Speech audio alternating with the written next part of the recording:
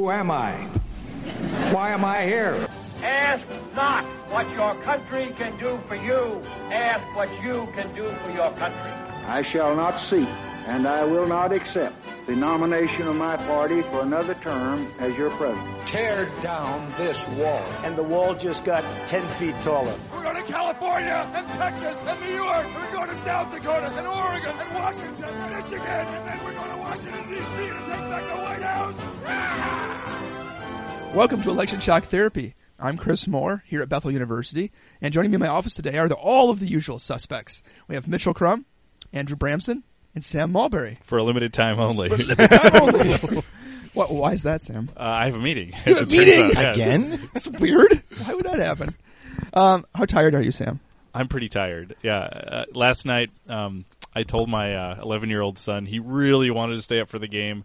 And I thought, well, this is what's going to go to like maybe 10:30. He could probably do that on a school night. Mm-hmm. But once you tell an 11-year-old they can stay up, like you're there for the long haul. So that may be one of the latest he's ever stayed up, and he loved every minute of it. So if you're listening to this weeks after we recorded it or something and you've lost track of time. Why would you, like after the election, be like, I want to catch up on some election podcasts. Binge watching, man. Binge listening. True. Procrastinating on something else. That's right. If you're listening to this, the Cubs won the World Series last night. They defeated the Cleveland Indians in extra innings, after a rain delay, after Jesus returned, possibly. This was quite the climactic end to a 108-year-old drought. So we have a headline here from 538.com just prior to the game. And what was it prior to the game? This was when the Cubs were down 3. Yeah, it was last week. Oh, okay. So this was a couple games ago. The Indians had jumped out to a 3-1 lead, and 538, which is a news and data website, deals with data sport. Journalism is what they like to call it. There we go. They said the Cubs have a smaller chance of winning than Trump does. And Andy, you thought this was a confusing headline.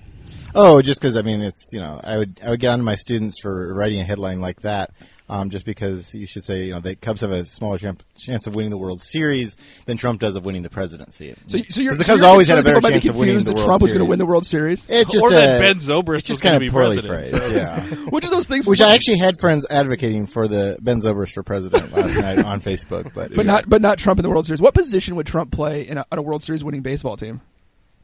Designated hitter. I mean, he's a DH? He hits hard. I think he's a first baseman. So. Like an immobile first baseman. Yeah, like a Jim Thome kind of thing. Yeah, like a defensive liability first baseman. Yeah. Okay. Yep. But with like a high slugging percentage. I mean, I could also see him. Yeah. I'm not sure. Not a lot of plate discipline though. So no. So low on base, high slugging. I can see that. He just swings at them all. Yeah. It's just when he connects. So we're thinking of like a Rob Deere type, maybe. Although he didn't play first, or Dave Kingman. Yeah. There we go. Okay. He could also, I mean, as a longtime Braves fan, I could also see him as a John Rocker style closer. So John Rocker was our closer around 2000, and when they would summon him from the bullpen. I can't imagine what the connection is between John Rocker Well, and yeah, there are Donald some other Trump. connections that make me think of that. But John Rocker would come charging out of the bullpen, and it was like releasing a bull. They would open the door, and he would come like running in, and then he would just kind of start throwing that ball. And sometimes he was great, and sometimes he was just wild. I mean, you just never kind of knew. I mean, he could be amazing, and he could be all over the place. So. Yeah, that's another possibility. What's Hillary Clinton doing on a World Series winning baseball team? It's a bad idea. What, you think she's stealing signs from the other team? She's stealing signs, that's right. She's that guy in the dugout who's trying to figure out what the other team's signs are. Yeah, I mean, or the other option would be sort of a Gaylord Perry type, somebody who kind of walks the lines of like, the rules of the game in terms of doctoring baseball, stuff like that. A little bit of pine tar, a little bit. Right. But at the same time, people like that, claim like, well, that's just part of the game, sort of like that's just politics, right? That's Like there's, Gaylord Perry's in the Hall of Fame, so it's like, like that, I think that's I think that'd be my pick. Yeah. I think she just always bunts. She just comes up. She always just plays it safe. She just wants to. She just always just takes it down, just taps it, and then just takes first. That's all she needs. Yep. Never needs to hit it out of the park. That's all. Just trust the other team will be bad enough that she can kind of just everybody can just kind of safely walk the bases. And I like where we're going with these analogies, guys. Okay, one more thing as we wind up our political science comedy routine here. How would a future President Clinton congratulate the Cubs on erasing their 108-year World Series drought? I think she might look at the Cubs and basically say, she's all about equality, and she would say, I'm really glad to see that such a deplorable team has finally risen to to such a high level, and that this is the American dream. That's right. Is good. That's yeah. I think Donald Trump would say, I would prefer to root for the kind of team that doesn't take 108 years to win the World Series. I think that would be sort of his backhanded insult to the Cubs, maybe. I'm from New York. We've won a lot more. We're winners. Do we know, is he a Chicago's Yankees losers. fan? Is he a Mets fan? Do we know? That's a good question. We don't know. I just would assume Yankees fan, but I don't. But He feels like he should be a Yankees fan, Yeah. for sure. But I don't know that for We're a saying fact. that as Twins fans. Yeah. He should be a Yankees fan. Well, yeah, I mean, he just seems like You're a Braves fan, I should be clear. Yeah, I'm a Braves fan. I'm not a Twins fan. But although I'll root for the Twins when they're not playing the Braves. I mean, so it was a rough year this year between the Twins and the Braves. Yeah. Worst two records in baseball? No, Braves only ended up 5th worst. The Twins were decidedly the worst team. They were the only team that lost more than 100 games. Yeah, Yeah, they were that was bad. rough. All right, guys. Well, let's steer off of baseball, as much fun as that is. Let's talk a little bit about the political season.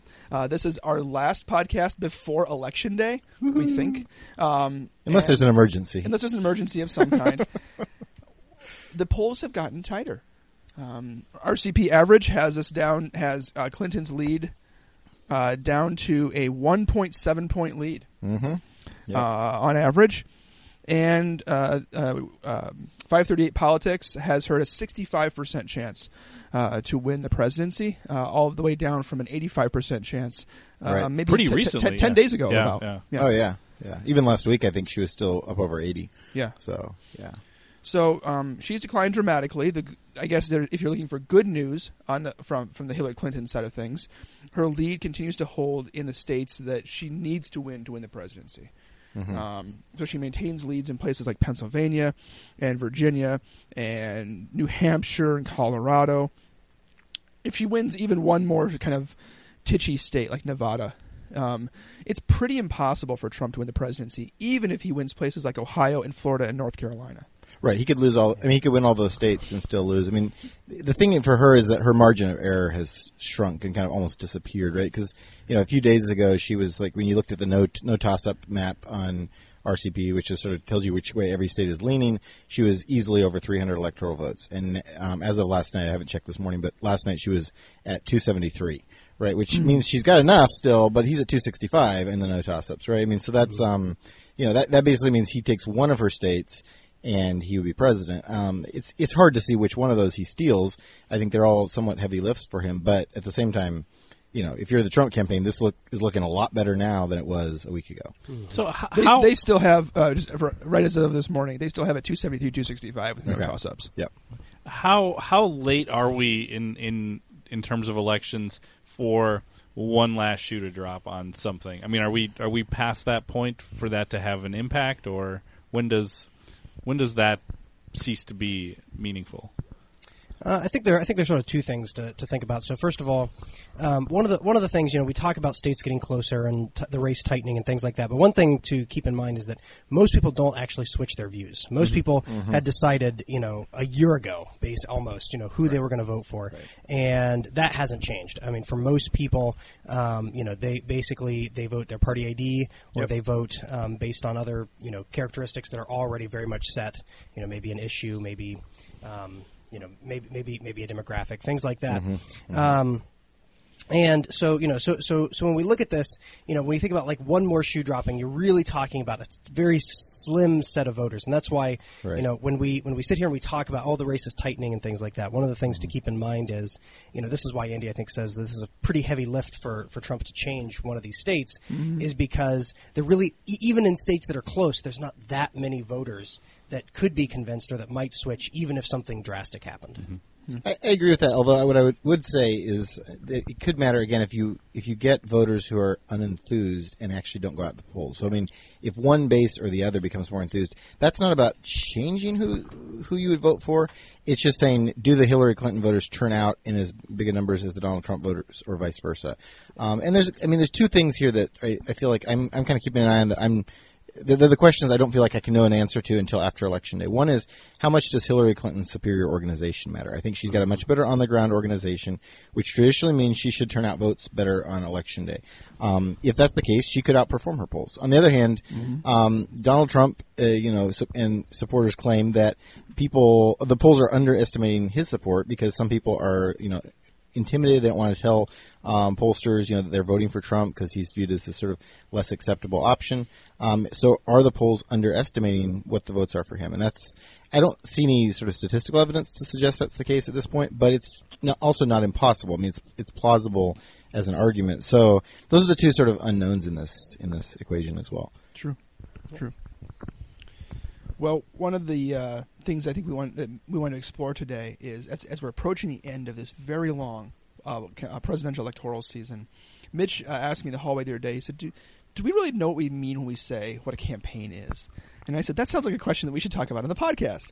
So I'm going to throw this over to Mitch now and kind of ask him to begin to lay out this idea of, as a philosopher, what do we mean when we say what's a campaign? What this whole thing that has been dominating the political landscape and dominating our lives for the last year or so? What is this thing? What is a campaign?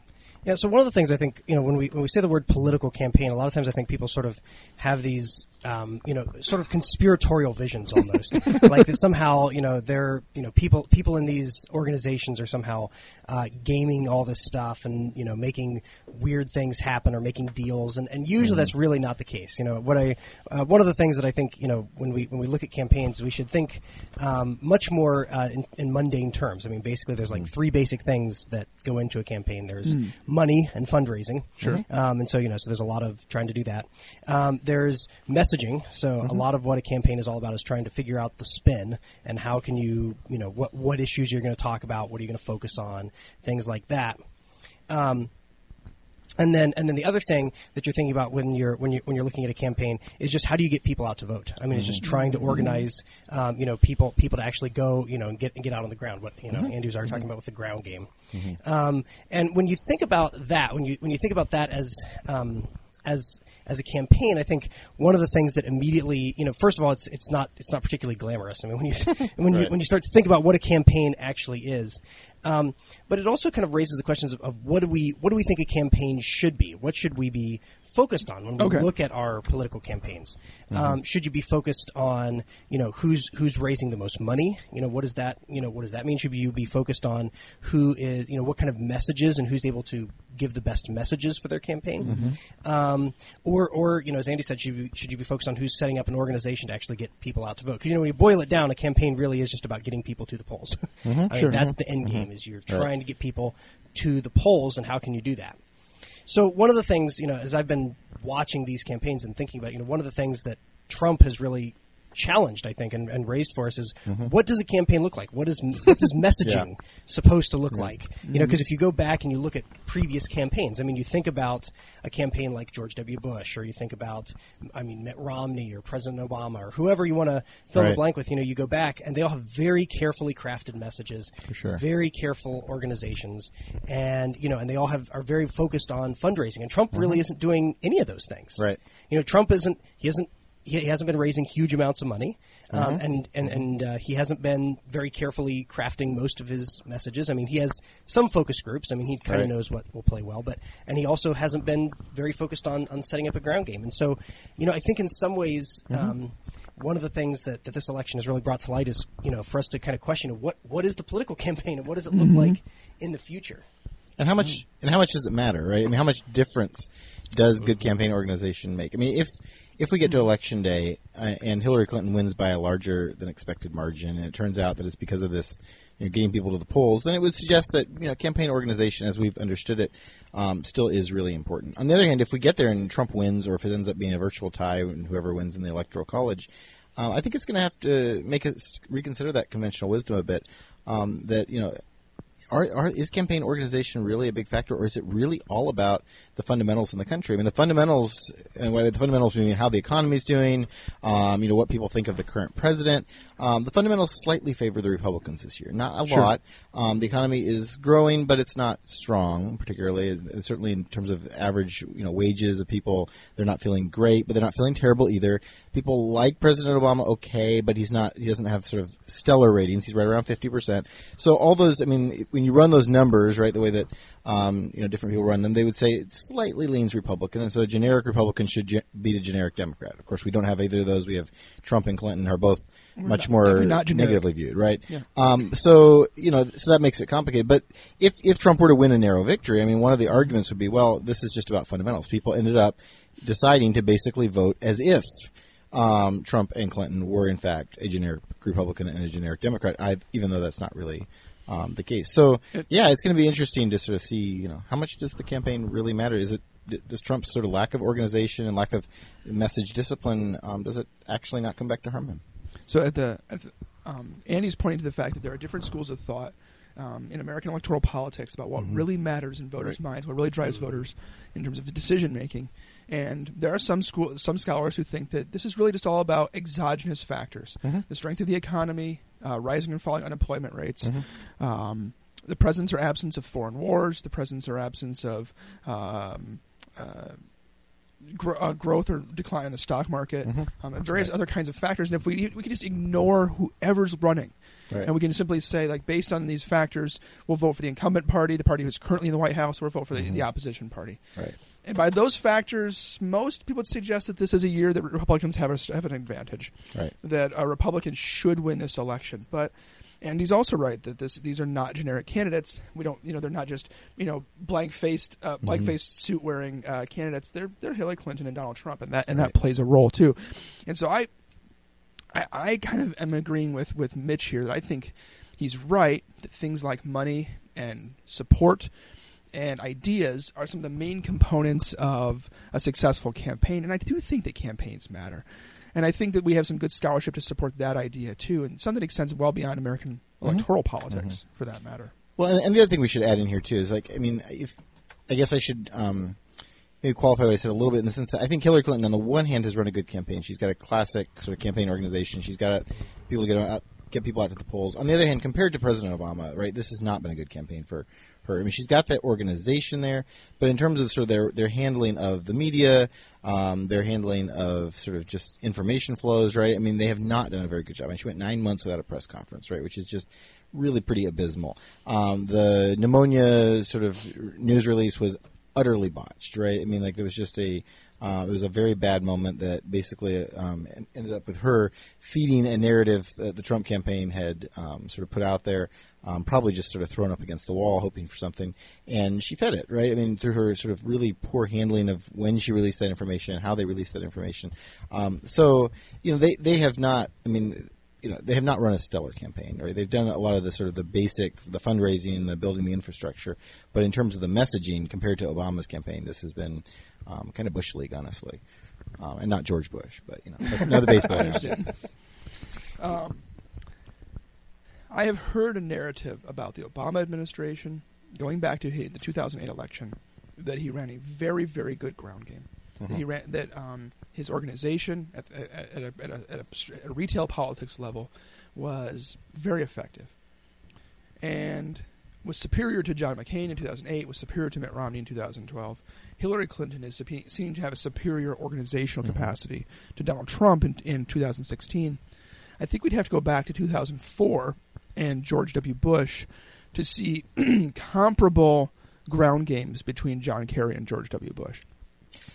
I'd slightly disagree. I mean, okay. I think Romney's ground game might not have been quite as strong in 2012, but there is a very strong argument out there that I kind of buy that that wasn't really the deciding factor, right? I mean, like when you I just taught a book called The Gamble by a couple scholars by the names of Sides and Vavrick, and I mean they argue that they think that the sort of the organization of the campaigns was kind of a wash in 2012. Okay, that Romney did have a pretty good campaign organization, and that what it really came down to were the fundamentals of the country. I mean, you can really explain most of the variation by the fact that people, felt positive about the fact that we'd improved from 2009 as a country, and that they generally liked Barack Obama better than they liked Mitt Romney, and that you could explain most of the sort of the variation in the vote that way. Or put differently, the fundamentals of the country, which we just talked about, suggested Obama should win a narrow victory, and in fact, he did.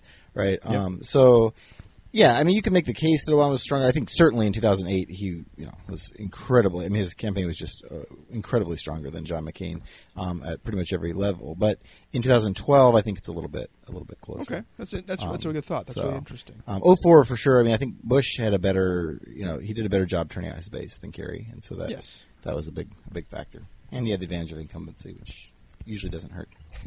One of the things that's interesting to think about, though, is and this gets to sort of the question in American politics scholarship, and that is, what would happen if the candidates didn't campaign? And so, we used to do this, by the way, in the 19th century. Well, yeah, but so the question looking now is, what if basically we had Donald Trump and Hillary Clinton, neither of them did anything for the last year and a half or whatever. We call that the Fred Thompson now. Right? Yeah. They were just Fred Thompson. They released one 9-minute TV spot. And that was it. Yeah. And or was his like a 30-minute TV spot? I can't remember how long it was. Now. It was Fred Thompson. If you're not familiar with what we're talking about, Fred Thompson's a former Hollywood actor. Was on Law and Order for many years, but a senator from Tennessee. A senator from Tennessee. That's far more important to this conversation. He wasn't just a TV star, but he ran for president.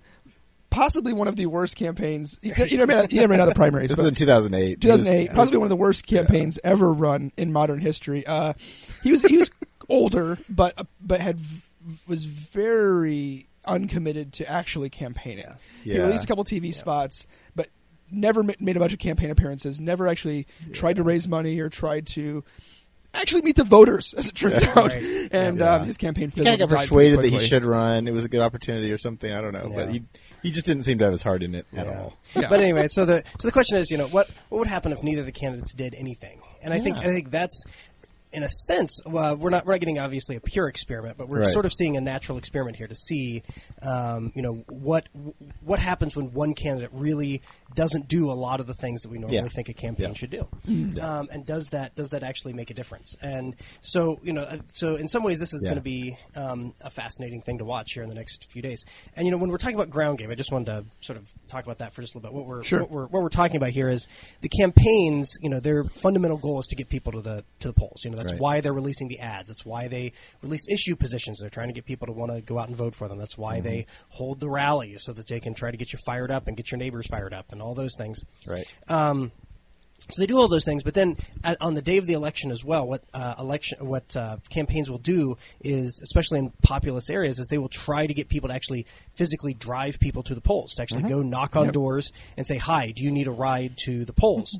And a lot of times the parties have actually prepared lists, like they know which households or people will, actually probably support them, which neighborhoods are likely to have people that will support them, and they will only go to those areas and say, "Hey, would you like a ride to the polls?" And people will, they'll actually try to get people to the polls. And of course, this also means manning phone banks, so they'll just have, thousands of volunteers who are, at phones just calling people, trying to get them to go to the polls and all those sorts of things. And, it looks like Hillary Clinton is really geared up to do this. Like she's got a great, organization ready to go, and is already going, trying to get people to early polling. Yep. And Donald Trump has just really not cared about these sorts of things. Right.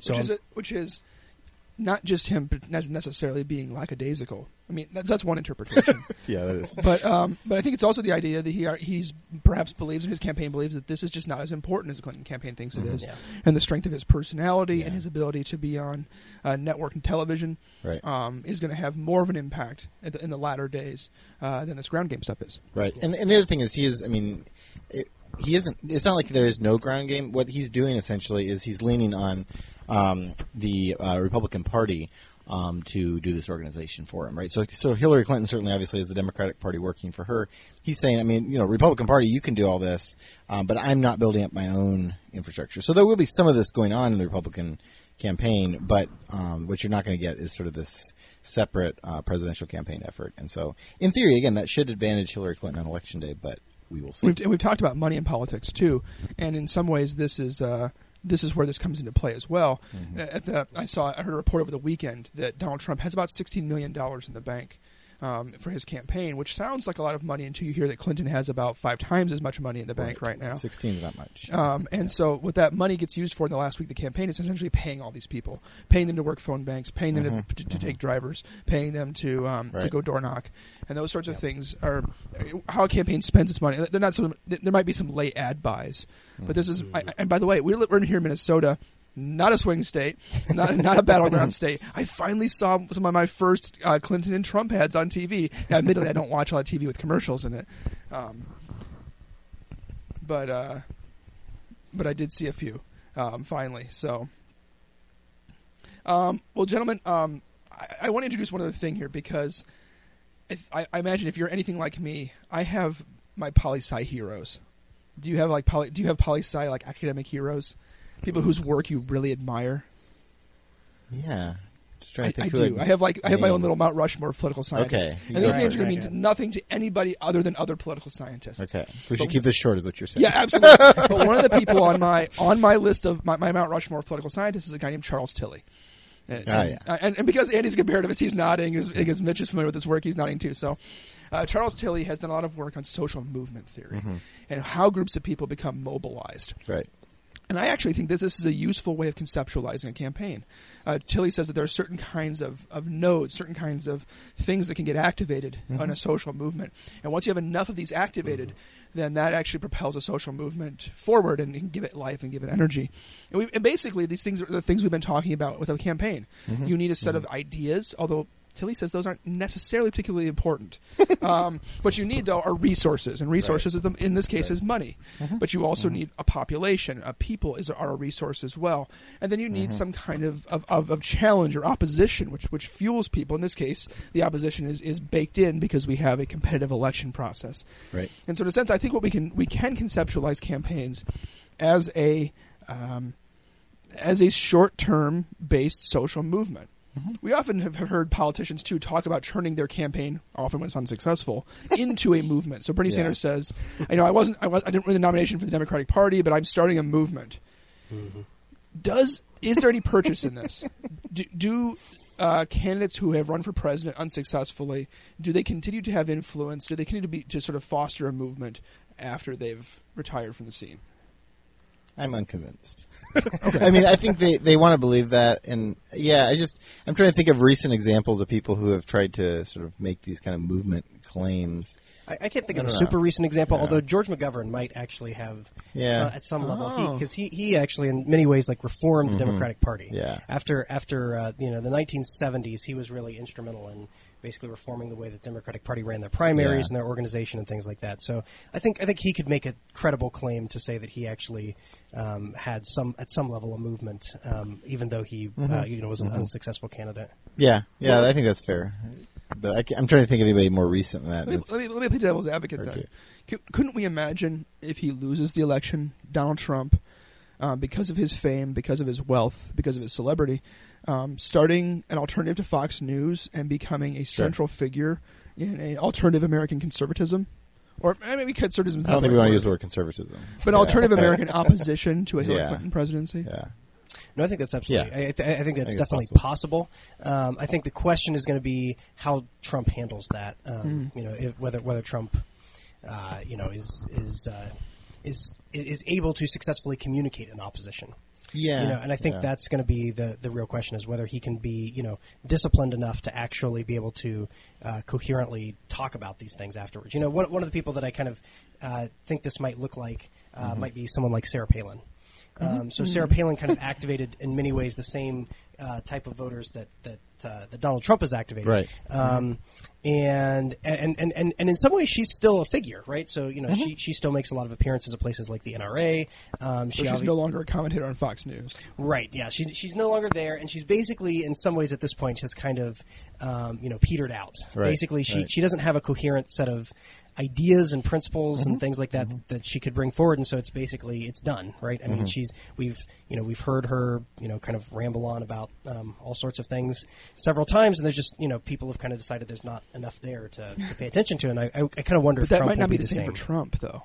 I don't know. Trump is he's very entertaining. He is entertaining. That's true. Although arguably Sarah Palin was entertaining enough to get a reality show too for a Oh, while. but I think so. he's a Yeah. far more impressive screen presence than she is. I think so too. Yeah, and I mean, like, I mean, I can be very critical of Donald Trump, but I think he is able to be a little bit more coherent than Sarah Palin, particularly like sort of Sarah Palin of recent vintage. I mean, Sarah Palin 08 was more so. I thought the last 2 years when I've heard her at all, it's just like, what on earth are you even talking about, right? So I think Trump can, if he stays interested in it, I think this is a possibility.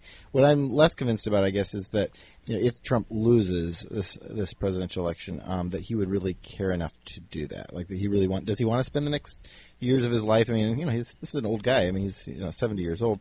Is that really what he wants to do with himself for the next few years? Maybe, or he might just want to go pursue more real estate deals. I mean, I'm just not sold on the fact that he wants. I don't think he's going to give this up completely, Andy. I mean, like, the Twitter. Oh, he doesn't give it up completely. completely. Far from Twitter. No, he'll keep tweeting. He'll keep sniping from the side. I'm just not sure. Does he want to like create an organizing an opposition movement, and sort of constantly be doing that, or does he just want to sort of snipe when he feels like it, right? And those are kind of different strategies. One puts you sort of at the center of the opposition narrative, and one kind of puts you on the edges of it. And I'm not sure which one he'll do. And I actually think because he hasn't put much of an organization together for this campaign, it's hard to see him deciding to do that after the campaign.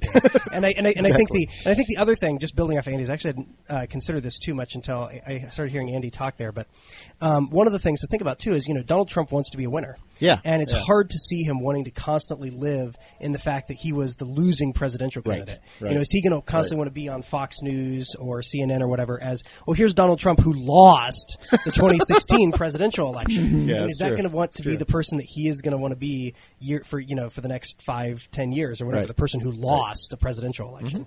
Good point. That's a really good point. Yeah. Yeah, I mean, and I guess the one other thing is, I mean, is there any chance if he loses, does he want to come back in 2020 and try this again, right? And if he does, then he has to organize the opposition, right? That's true. I mean, he's very old for that, and I don't know. It's hard to see the Republican Party giving him another shot, but we don't usually give any losing candidates a second chance, and he seems like a less Not in the modern era. not in the modern era, right? Back in the day, we did, but it's been a long time since a person who lost after having gotten the nomination gets another chance. So. Yeah, it seems unlikely. But, again, who knows? I mean, Donald Trump's been very unpredictable, so I don't want to say he won't do it. I think that for the reasons Mitch outlined, it's probably less likely. Well, I can't let our discussion of the campaign ideas go without talking a little bit about the power structure here. So we have a couple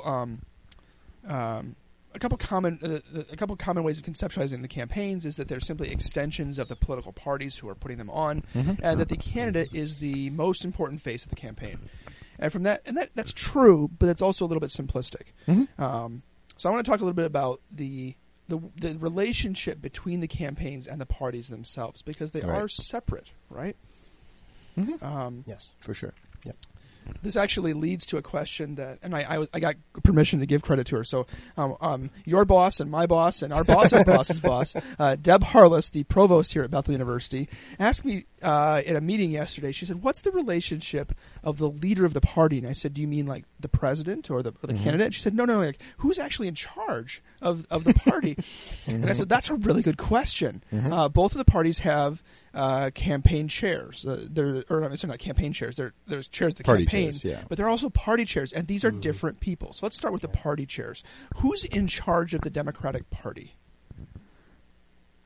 Mitch. Well, it was Debbie Wasserman Schultz, and I actually cannot remember the person we just. Well, this is really interesting. Yeah, Yeah. I remember the last It's person. Donna Brazile. Oh, that's right. Yeah, But she's the interim She's chair. the interim chair of the Democratic Party. You may also recognize Donna Brazile because she's a commentator on CNN. She was, because She just a just couple of got days fired. ago, CNN parted ways with her, i.e., she was fired, because emails disclosed in the Hillary Clinton email scandal have shown that Donna Brazile was feeding questions during the Democratic primary to the Clinton campaign. So questions were going to be asked in CNN forums. The candidates weren't supposed to know. Clinton found out about because Donna Brazile told her. And this shouldn't surprise us. No. She's the chair of the Democratic Party. She wants Hillary Clinton to win, and so she's feeding her questions from her role as a CNN commentator.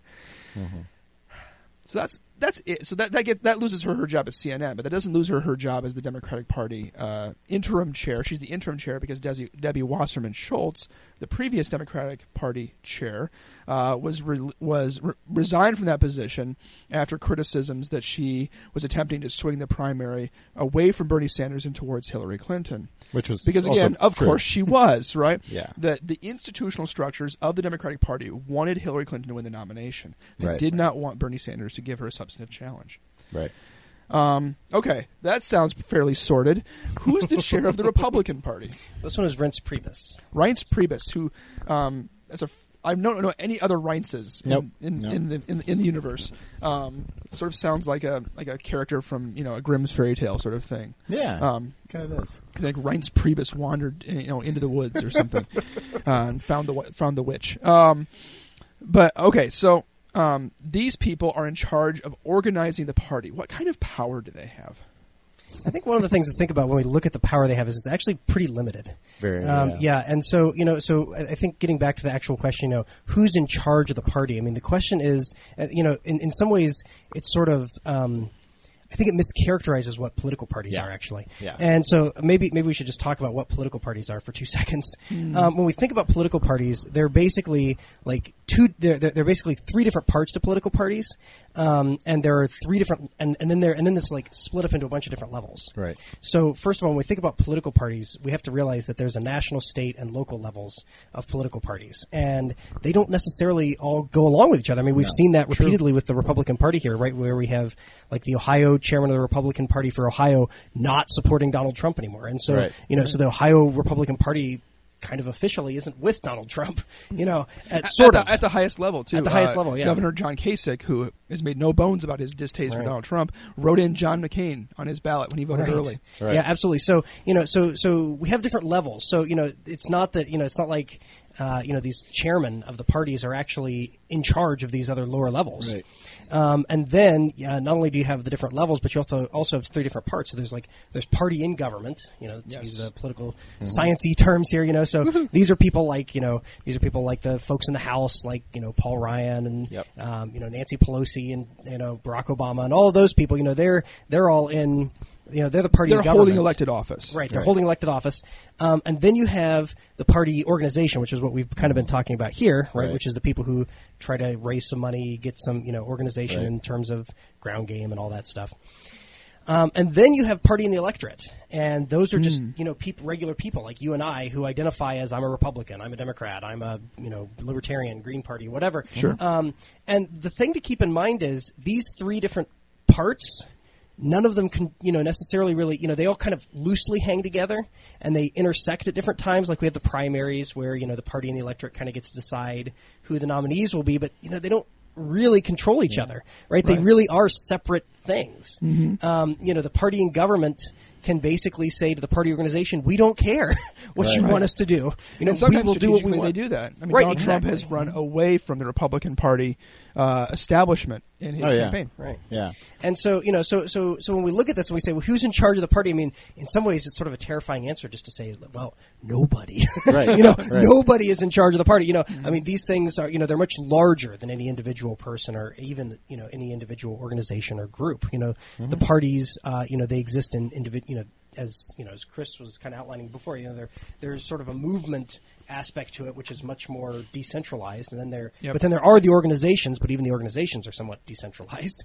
And then you have government, as we know about American government. It's also federal and decentralized, and so it's very loose. How the all these aspects play together when we think about political parties.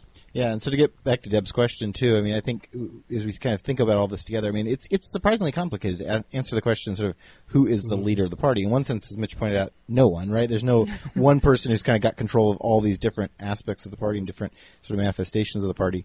On the other hand, I mean, the obvious answer is the party chair has obviously got an important role, but is in charge of a large national committee, which then has all these state committees, which don't necessarily fall into line. The other answer, though, the other way you could think about it is the leader of the party is really the most prominent elected official, right? And so for the Democrats, obviously, right now, that would be President Barack Obama, and we're in a stage of sort of transitioning to Hillary Clinton. Sure. For the Republicans, it's kind of Donald Trump who's their current nominee. For a while, you could make a case for Mitt Romney as a former presidential nominee, but then Paul Ryan, is the highest elected official, is also kind of the voice of the party, right? Which is why, these conflicts between Ryan Mitch and McConnell. But Speaker of the House is just generally seen as a more prominent position than Senate Majority Leader. They have a lot more power. They do, and so, or at least they traditionally have. I don't know if in the recent House it feels like they've been yanked around a lot more, but in theory, at least, they have more power than the Senate Majority Leader. And frankly, if you're the Republicans, you'd rather have Ryan out there speaking to the press than Mitch McConnell. McConnell is not sort of your best front man. He's very good at Senate rules and trying to work behind the scenes. He's not incredibly good in front of cameras. So I think it's, the question of who the party leader is there's several different answers you could give, and the short version is none of them like really they're all pretty control. right. So yeah, they are all partly right? They are all sort of, and this points to the fact that, our parties are, these are big tent parties. There's a lot going on there, and they're not sort of unified organizations that act in concert. The Republican Party from state to state, or the Democratic Party from state to state, varies pretty wildly, right? I am from South Carolina originally in the United States. The Republican or the Democratic Party in South Carolina is way more conservative, right, in terms of its political positions than the Democratic Farmer Labor Party, which is the manifestation of the Democratic Party in Minnesota, right, and looks very different than the Texas Democratic Party or the Kentucky Democratic Party. So, there's just a lot of that variation.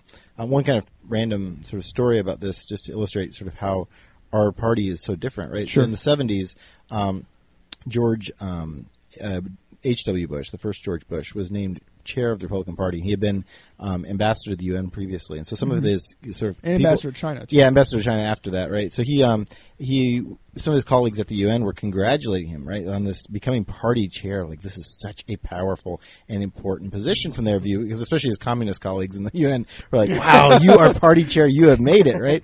Because they viewed it as like, this was often the position of most political power in a lot of communist countries, the general secretary of the party, right? And it's like, wow, you're the chair of one of the two major parties, you've really attained, right? And of course, the reality was completely the opposite. George H.W. Bush now had to try to sort of manage these many competing demands, and he was a figure with sort of relatively little actual power. Right. But it points to sort of the very different perception you have from country to country about sort of how powerful are these party officials. Good point. That's a really good point. Well, we have a couple other things that I'd love to talk about. I can't pass this up. Andy, you mentioned this before we started recording. In a more recent poll, we've been polling people on how likely they are to vote for certain candidates. But we still ask other questions, too, and one of the questions we've been focusing on this election is trustworthiness. This makes sense this makes sense in one way and doesn't in another. In a more recent poll, Trump was viewed as more trustworthy than Clinton by 8 points. Yep. Do you remember what the absolute amount was here? How trustworthy are both of these candidates viewed? I think it was just a comparative one. I don't remember the exact details, but I think it was So just who comparing, do you view as more trustworthy between So it wasn't Donald like, Trump do and you Hillary think it was Clinton. trustworthy? It's who's more trustworthy? I believe that's the case. I think it was just a comparison question. And then, of course, obviously this is partly following on the renewed FBI investigation as of last week, right? So this came out since then. So going back to your previous point, that perhaps we can ignore a lot of factors about candidates and simply look at how likable they are as one of those major determining factors. How closely connected is trustworthiness to likability? That's a good question. I don't have any numbers on that. Yeah, I'm not sure, although I imagine that they're pretty closely linked. I think that likability probably strongly influences trustworthiness. Yeah. There are very few people that we would say, "Oh, I find them really likable," and yet they're not particularly trustworthy. Lovable rogues kinds of things, but we typically don't elect lovable rogues as president. I wonder if this is an artifact of the email James Comey's renewing of the email investigation, or if this is something more durable. And if it's something that there's sort of a long-term perception that Clinton is untrustworthy, if this is depressing her polling numbers otherwise. Both these candidates have given us ample reason to suspect that they are not particularly trustworthy. Correct. In this election process. So, okay, last bit of business I think we need to talk about is Andy, you mentioned split ticket voting, and in the United States, we have many people who vote split ticket. You vote for Republican or Democrat at the top of the ticket, and then the different people for different parties at the lower down. And we have a couple different candidates who for Senate who are running ahead of their presidential candidates, and some who are running behind. What explains this?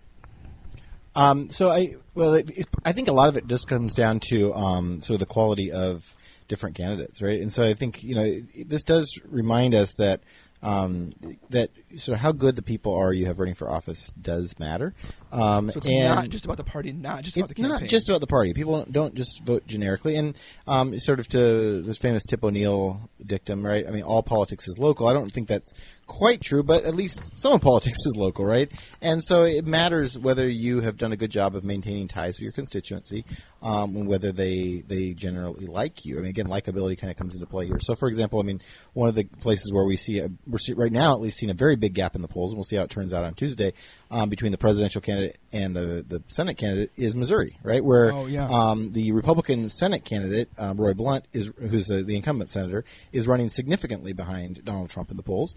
So a lot of Missourians are apparently thinking of voting for Donald Trump and voting for the Democratic Senate candidate, Jason Kander, who's a war veteran, who's done a very good job of appealing to sort of the traditional Missouri vote. It's sort of fascinating. He had this great ad where he assembled a gun sort of blindfolded, right, while talking about why he supports sort of gun control, right? I mean, so it's this resonated with people in Missouri, right? I mean, so he's a good fact candidate. That he's doing well, or that Blunt is doing poorly.